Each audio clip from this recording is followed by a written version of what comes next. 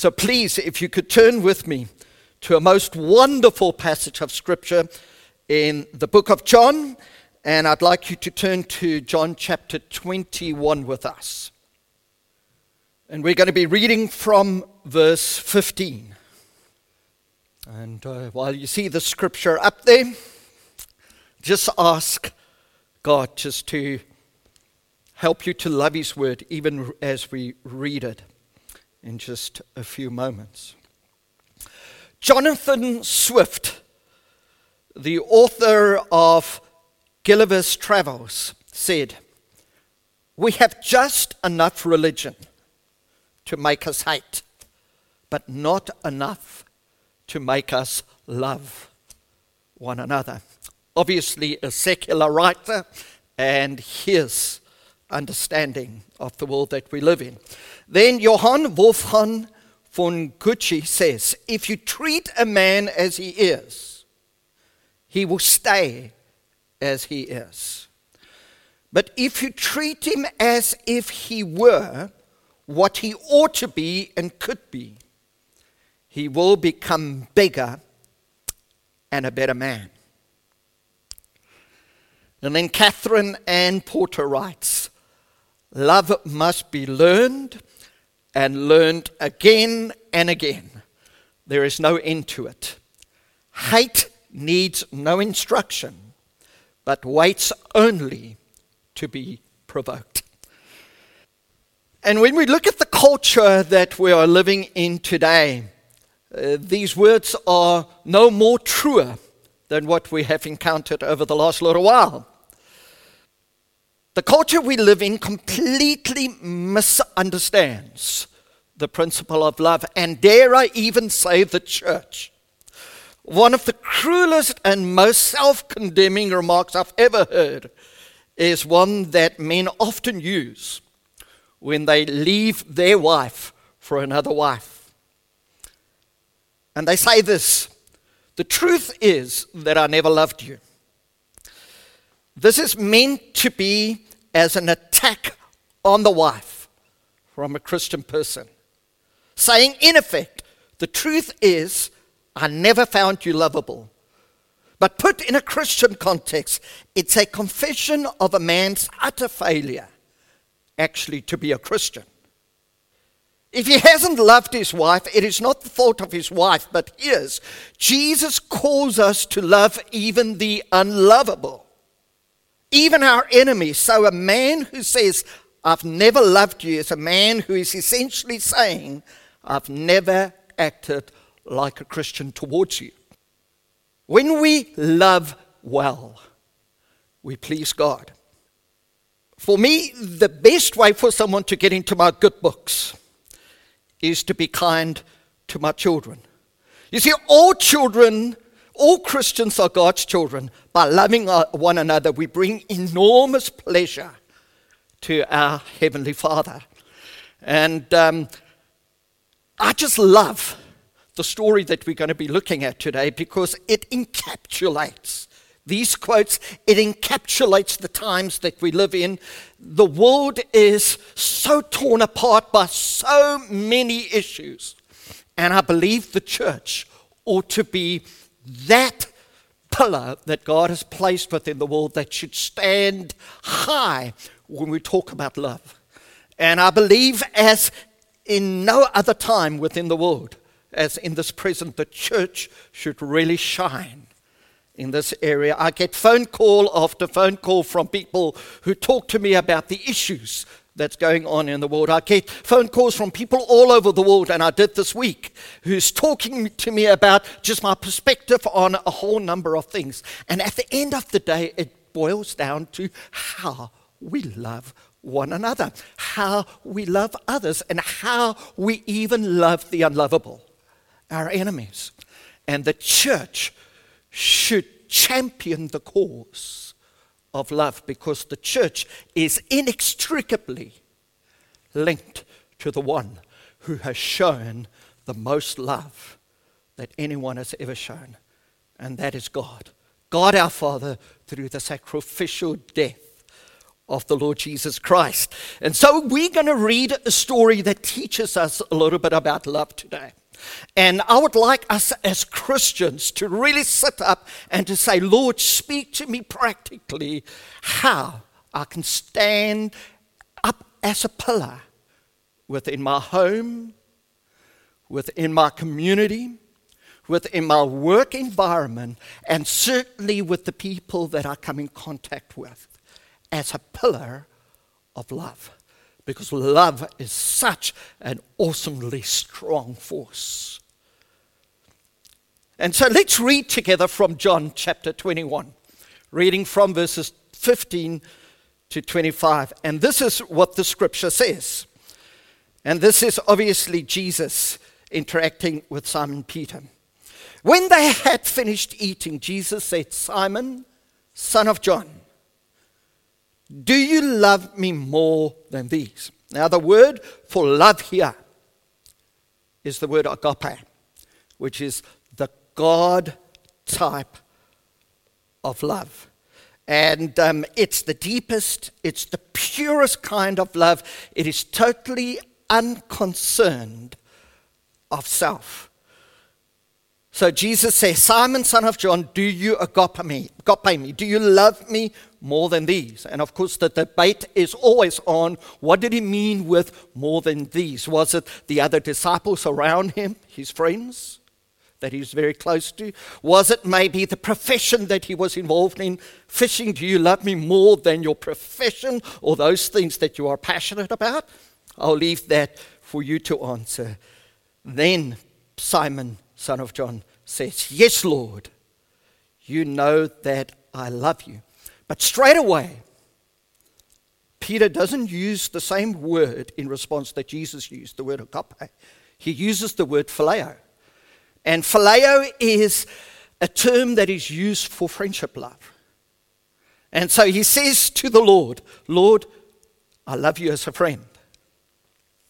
Again, Jesus said, Simon, son of John, do you agape me? That means, do you love me with the highest type of love, the love that I've showed you? And he answered, yes, Lord, you know that I love you as a brother. Jesus says, take care of my sheep. The third time he says to him, Simon, son of John, do you phileo me? Isn't that interesting? Jesus stops using the word agape and he uses the word phileo. He says, okay, Peter, I get where you're coming from. He says, do you love me as a brother? Peter was hurt because Jesus asked him the third time, do you love me? He says, Lord, you know all things. You know that I love you as a brother. And what's happening right here before we read on any further is that when you look at Peter's personality, before he denied the Lord Jesus Christ, I guarantee you, Peter would have responded and said, Lord, you know that I agape you. I love you with the God type of love. Remember, Peter said, Lord, if everybody forsakes you, I will never forsake you. That was within his heart. There was a touch of arrogance there. After he failed and he denied the Lord, and he comes back and he has this conversation, there is a humility within his heart. He understands the limitations within his life. He understands that his whole life has been turned inside out, and what is inside of his heart is shown. And I love this place of humility that Peter is in. He's totally honest with the Lord, and he says, Lord, you know what I've been through. You know what I've gone through. You know that I've denied you. I didn't stand with you in your greatest hour of trial and need. So how can you ask me whether I love? Not much has changed within my heart. I thought I was this, but I'm actually that. And that's a real sign of humility within our lives, where we actually admit who we are. And yet we open up our hearts for Christ to transform and to change us. And this is where we find Simon Peter. And it's interesting that the word love is used here. Jesus could have used all kinds of other words like, Peter, do you have faith in me? He didn't use the word faith. He says, Peter, do you have hope in me? He didn't use that. He used the word love, because love, when understood and experienced, has the possibility to truly transform us like very, very few things can. And then we go on and we read further in verse 16. Jesus said, Peter was hurt because Jesus asked him the third time, do you love me? He said, Lord, you know all things. You know that I love you. Jesus said, feed my sheep. Verily I tell you, when you were younger, you dressed yourself and you went where you wanted to. But when you are old, you will stretch out your hands and someone else will dress you and lead you where you do not want to go. Jesus said this to indicate the kind of death Peter would glorify God. Then he said to him, follow me. Peter turned and saw that the disciple whom Jesus loved was following him. This is the one who had leaned back against Jesus at the supper and had said, Lord, who is going to betray you? When Peter saw him, he asked, Lord, what about him? Then Jesus answered, if I want him to remain alive until I return, what is that to you? You must follow me. Because of this, the rumor spread among the believers that the disciple would not die.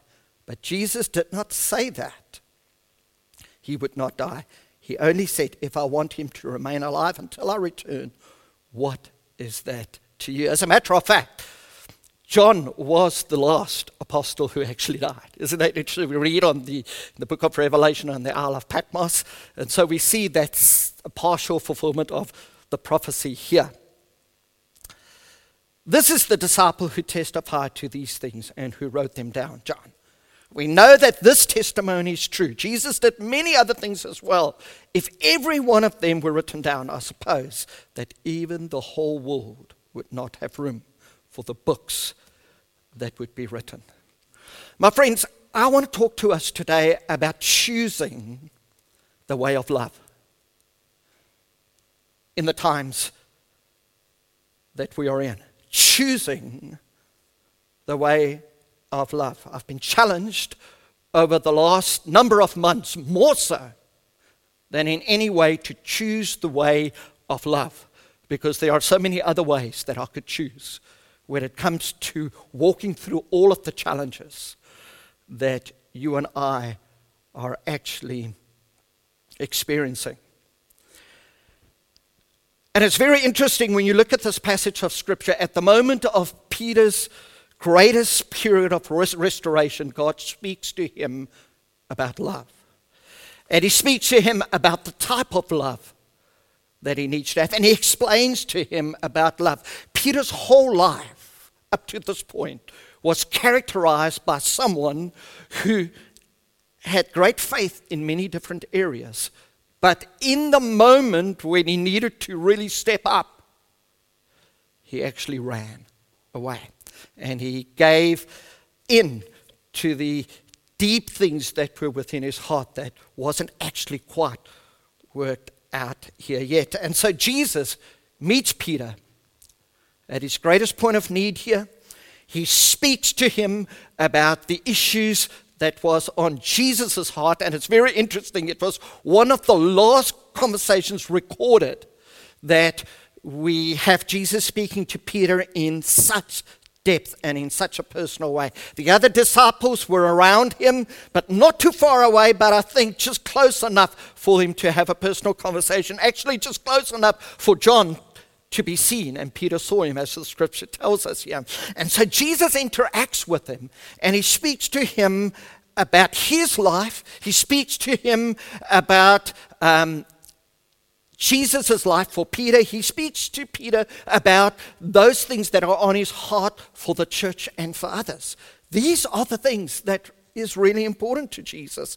And so we see here that he enters into the discussion and he says to Peter, Peter, for you to serve me and to follow me, it is going to require a love that you really never have experienced in depth up to this point. And I want to challenge us as Christians today that for us to keep the faith, for us to follow the cause of Christ, for us to not veer off into all of the sideshows that are going on within the world, we are going to need to challenge ourselves to choose the way of love. And the love I'm talking about is the love that is centered in the Lord Jesus Christ. Another way of putting it, the love that is centered in the gospel. To further explain on the word gospel, it is a love that is centered on the greatest act that was ever displayed before man, which was the Lord Jesus Christ, the one who was absolutely sinless, walked on the earth for 33 years, the one who was eternal as God, coming to the earth and taking the form of man and having been mocked throughout his 30 years of life, particularly the last 3, because Jesus died at the age of 33. And this life that was taken as a sacrificial act of love and was given to all of mankind so that she may have life and have it more abundantly. The gospel has everything to do with Jesus doing for us what we couldn't do for ourselves, so that our sins can be forgiven, so that our guilt can be taken away, and so that the wrath of God that was meant for us could be satisfied within the death of the Lord Jesus Christ. He died for mankind that was sinful, who didn't deserve it, and mankind who definitely was so far away from deserving this type of love, but he did it in any case. My friends, this is the type of love that the church is going to need to pursue for us to be that beacon of light, for us to be that pillar of strength, to ground a world that is getting it terribly wrong. And so Jesus speaks to Peter about this type of love. When you read the book of Acts, you'll find out that Peter stood tall during some of the most difficult periods in church history because he had a love for God that was born out of this conversation that helped him to be a beacon of light in a world that was very dark, to be a pillar of strength to a world where everything around him was crumbling. But he stood, and in many respects, Peter was seen as one of the pillars of the church. We know the scripture where Jesus said, upon this rock I will build my church. Now we know it's not Peter, but it was similar aspects to what Peter would give into the church. My friends, I do believe from time to time Jesus wants to have a conversation with us about love. I believe at times Jesus wants to come to us and he would say, Petrus Johannes Wallace, son of Detlef Christian Alexander Wallace, do you love me more than these? He wants to have that conversation with me as he wants to have that conversation with you. And he would say, Peter, do you agape me? And at times Peter would have to say, Lord, you know that I phileo you because I know my actions.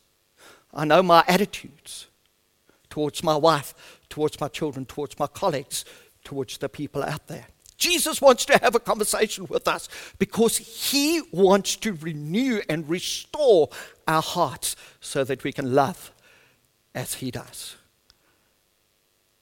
And this word, agape love, is such an interesting word because it's a selfless love. It's the type of love that Jesus showed to us. You see, God the Father sent Jesus to the earth to die for us.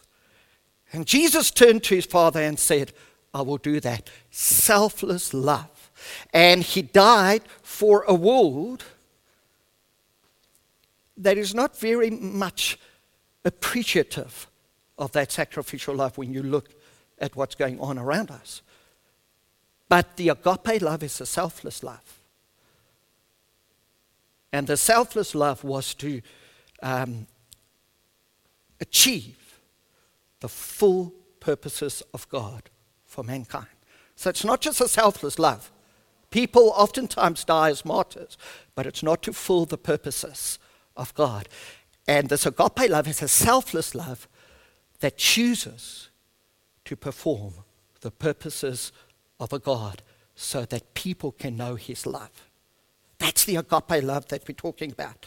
The phileo love is a kind of like a lover of a friend, or a brotherly or a sisterly love. And then, of course, also in the Greek you have the term eros, which is more of a romantic sexual love, and you have the storge love, which is also kind of like a affectionate type of love. But phileo love and agape love is mentioned in the Bible, although the other loves are referred to within the Bible. But the love that God is calling us to is agape love. But oftentimes for us to understand agape love, we need to start to act within phileo love, which is just doing those good things that we need to do. And then God's love comes and it fills us just with something supernatural that's above ourselves. And so we see here in this passage of Scripture that Jesus is speaking to Peter here about a love that is relational. And you'll see that in John chapter 21, verse 5. Jesus says to Peter, "Do you love me more than these?" It's relational to our work. It's relational to our friends. It's relational to our children. So love is relational. How we treat our children in relation to God answers that question whether we agape God. Some people idolize their children and they make decisions around their children that are not always godly decisions. It can be similar with our spouse. It can be in relation to our work. If you are moving or wanting to move different places because of your work, you cannot just do it because your boss says move. There has to be a place where we go to God and say, "God, is that good with you?" That's not being overly spiritual. That is loving God. Got to be in that place where we are able to go to God for that. So he says that love is relational in the context of, do you love me more than these? And the disciples were a great band of brothers. They were very close to each other. Jesus had left them, and so they felt more akin to one another. And so Jesus looks at them, and I think he was talking to them in relation to one another, the relational side of things, and he says, "Do you love me more than you love John, that you love Jonas? Do you love me more than Luke? Do you love me more than Mark?" All of that. Yet he's speaking about the disciples. Do you love me more than these? Love is relational, and especially God's love is deeply relational. He further says, in John chapter 21, verses 19 to 23, he says, "Follow me." So we see that love truly is relational. If we want to live out our love life with others, we've got to follow Jesus. When we follow Jesus, our love is well proportionate to other people. The problem is we get the order wrong. We first have to make sure that we follow Jesus, and then that type of love will impact how we love one another. I've heard brutal stories of people, families being ripped apart by issues of the day. And I wonder whether we've actually come before Jesus first, and where we have said, "Lord Jesus, how do I live out this relationship with you before I react like I have with my brothers, my sisters, with my colleagues?" Surely, if we're following Jesus, what we do to one another deeply impacts our relationship with him. So love is relational. We can't get away with it. It is a wonderful relational truth. In the beginning, God created Adam. Why? Because God wanted a relationship.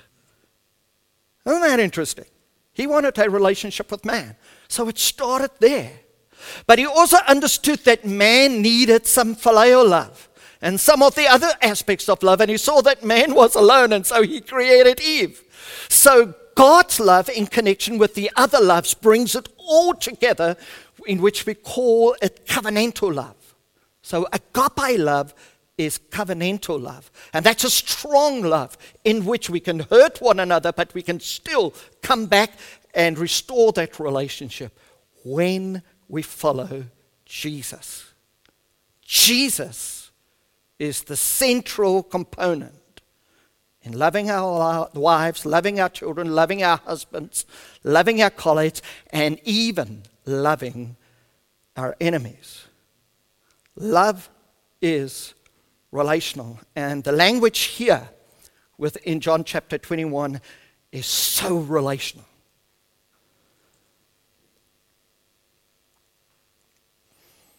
But love is not just relational. But we also see here that love is tangible. Have you ever met these Christians who are so heavenly minded, they know earthly good? And they will say to you, "Oh, my brother, I'll pray for you." Or, "My sister, I'll pray for you. I see you're in need, I'll pray for you." And they never really do something more than praying. Now, praying is important, but love is not just praying for one another. Love is tangible. And Jesus shows this to Peter. He says, "Peter, it is important how you treat others and how you feed off of others. Because love is relational." He says it's important. But he also says that love is tangible. In verse 15, he says, "Feed my lambs." And then in verse 16, he says, "Take care of my sheep." And then again in verse 17, he says, "Feed my sheep." Love is tangible. And my friends, over these times, we have a prayer meeting on Tuesday night, so we are praying in a focused way into the needs of the day. But not only do we have that, we had a lady in our church who's responsible for baking meals within our church, one of the ladies, and she had baked some more meals. She called Jen, and Jen practically took some of those meals, and from time to time those meals are delivered to people who are in need. Love is tangible. Love is doing something about things. You know, it is not just saying something, it is doing something. We have a family in our church who are new within our church, and they know that I like spicy food. And so they're one of the newest couples within our church. And on Thursday or Friday, they dropped off a big tray of biryani, which is just so delicious, you know. And there were about 4 dishes with it, and we had some friends over last night, and we shared the biryani with them. Now, I wanted to eat the biryani just by myself. So beautiful. But we had received an act of love from this family. And now we need to act in love too. And so we shared it with the family last night. There is still some left for lunch. So I hope Jeannie keeps some for me. But that's tangible. Love is tangible, my friends. The relational side of love, if it's not good, it'll affect the tangible side of love. If you are out of sync with your brothers and sisters in Christ, you are going to form your small little group, and you're going to have a little group where you are just going to do your little thing, and you're going to forget about the tangible aspect of love in loving the body of Christ. My friends, the moment when we get the relational side wrong, it starts to affect all of the other areas. I oftentimes see that people are getting the relational side wrong by what follows within their lives and the decisions that they are making. And that grieves my heart when I see that happening. When I see people just gravitating away from the church, I oftentimes know that there is a relational problem. And oftentimes that relational problem is with Jesus, because Jesus says, follow me. And sometimes it is relational to their spouse, or sometimes it is relational to other Christians, and the tangible aspect of love is no longer there. I want to encourage us as a church. I want to encourage you that over this COVID period of time, even with us not mixing together, go back to what the guys did during the first lockdown and knock on someone's door and just leave a parcel of love there. It could be biryani, which is more than a parcel of love. That is just life-giving. It could be just a little box of chocolates. But let your Christian life and your love become tangible. Sounds so basic, but it is so important. Jesus said to Peter, he says, Peter, if you agape me, he says, if you love me with the selfless, God-centered gospel love, if you love me like that, he says, I want you to take care of my sheep. I want you to feed my lambs. Isn't that interesting? Jesus moves to the tangible side of love. Love God relationally and others, but love others tangibly by taking care of their needs.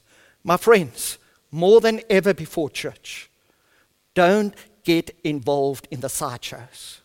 There's all kinds of sideshows happening all over the world. Don't get involved in that. That is not God's work. Start to get involved in taking care of the lambs, taking care of the sheep. And that is what Peter had to focus on. So it's not just being totally spiritual by having a relationship with Jesus, praying and fasting and worshiping and doing all of those things. Jesus says, while we're doing that now, I want you to take care of my sheep, to take care of my lambs, take care of those who can't take care of themselves. That's love. Instead of focusing on all of the sideshows out there. I can name them to you, but I think you exactly know what I'm talking about. Keep your focus on gospel love, gospel-centered love. I spoke to a friend of mine, and she called me this past week, and we had a number of conversations about the things that was happening all over the world. And I believe the Holy Spirit gave me wisdom as I spoke to her, and she was talking about the things that are currently happening. And I felt the Holy Spirit dropped a certain truth within my heart that I shared with her.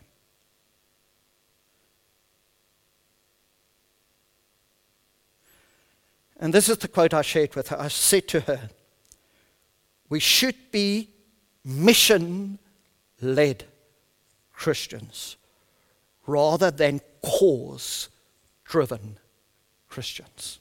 I want you to write that down. We should be mission-led rather than cause-driven. When we're cause-driven, we start to forget to feed the lambs. We start to forget to take care of the sheep. You see, that's part of the mission that God has given to us, to be gospel-centered. And when you look at Peter's life, you will see that he stayed the course. James chapter 2 verse 14 says, what good is it, my brothers and sisters, if someone claims to have faith but not have deeds? Can such faith save them? Suppose a brother or a sister is without clothes and daily food. If one of you say to him, go in peace, keep warm and well fed, but does nothing about their physical needs, what good is it?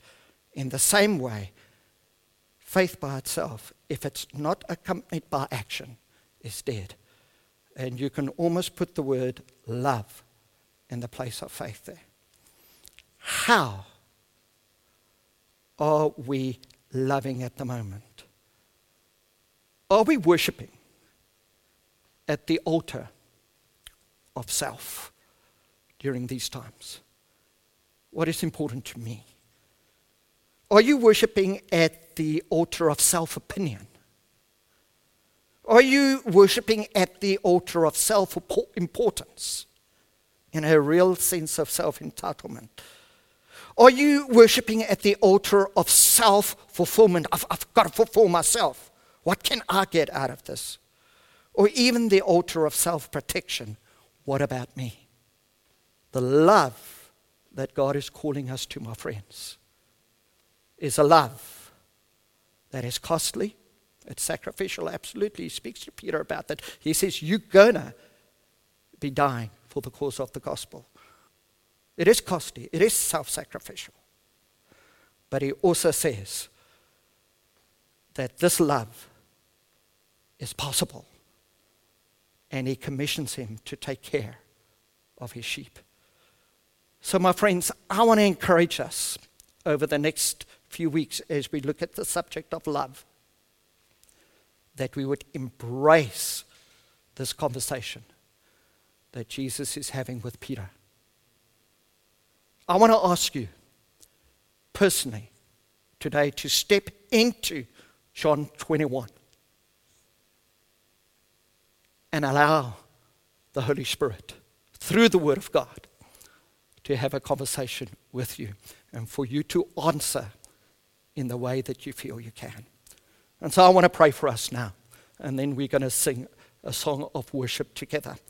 But I'd like to pray for us concerning our love for one another, but so importantly, our love for God. Father, as we come before you, we want to thank you for the privilege of worshiping at the altar of self-sacrifice, at the altar of agape love, at the altar, Jesus, where you are seen and where your love is truly transformational in nature.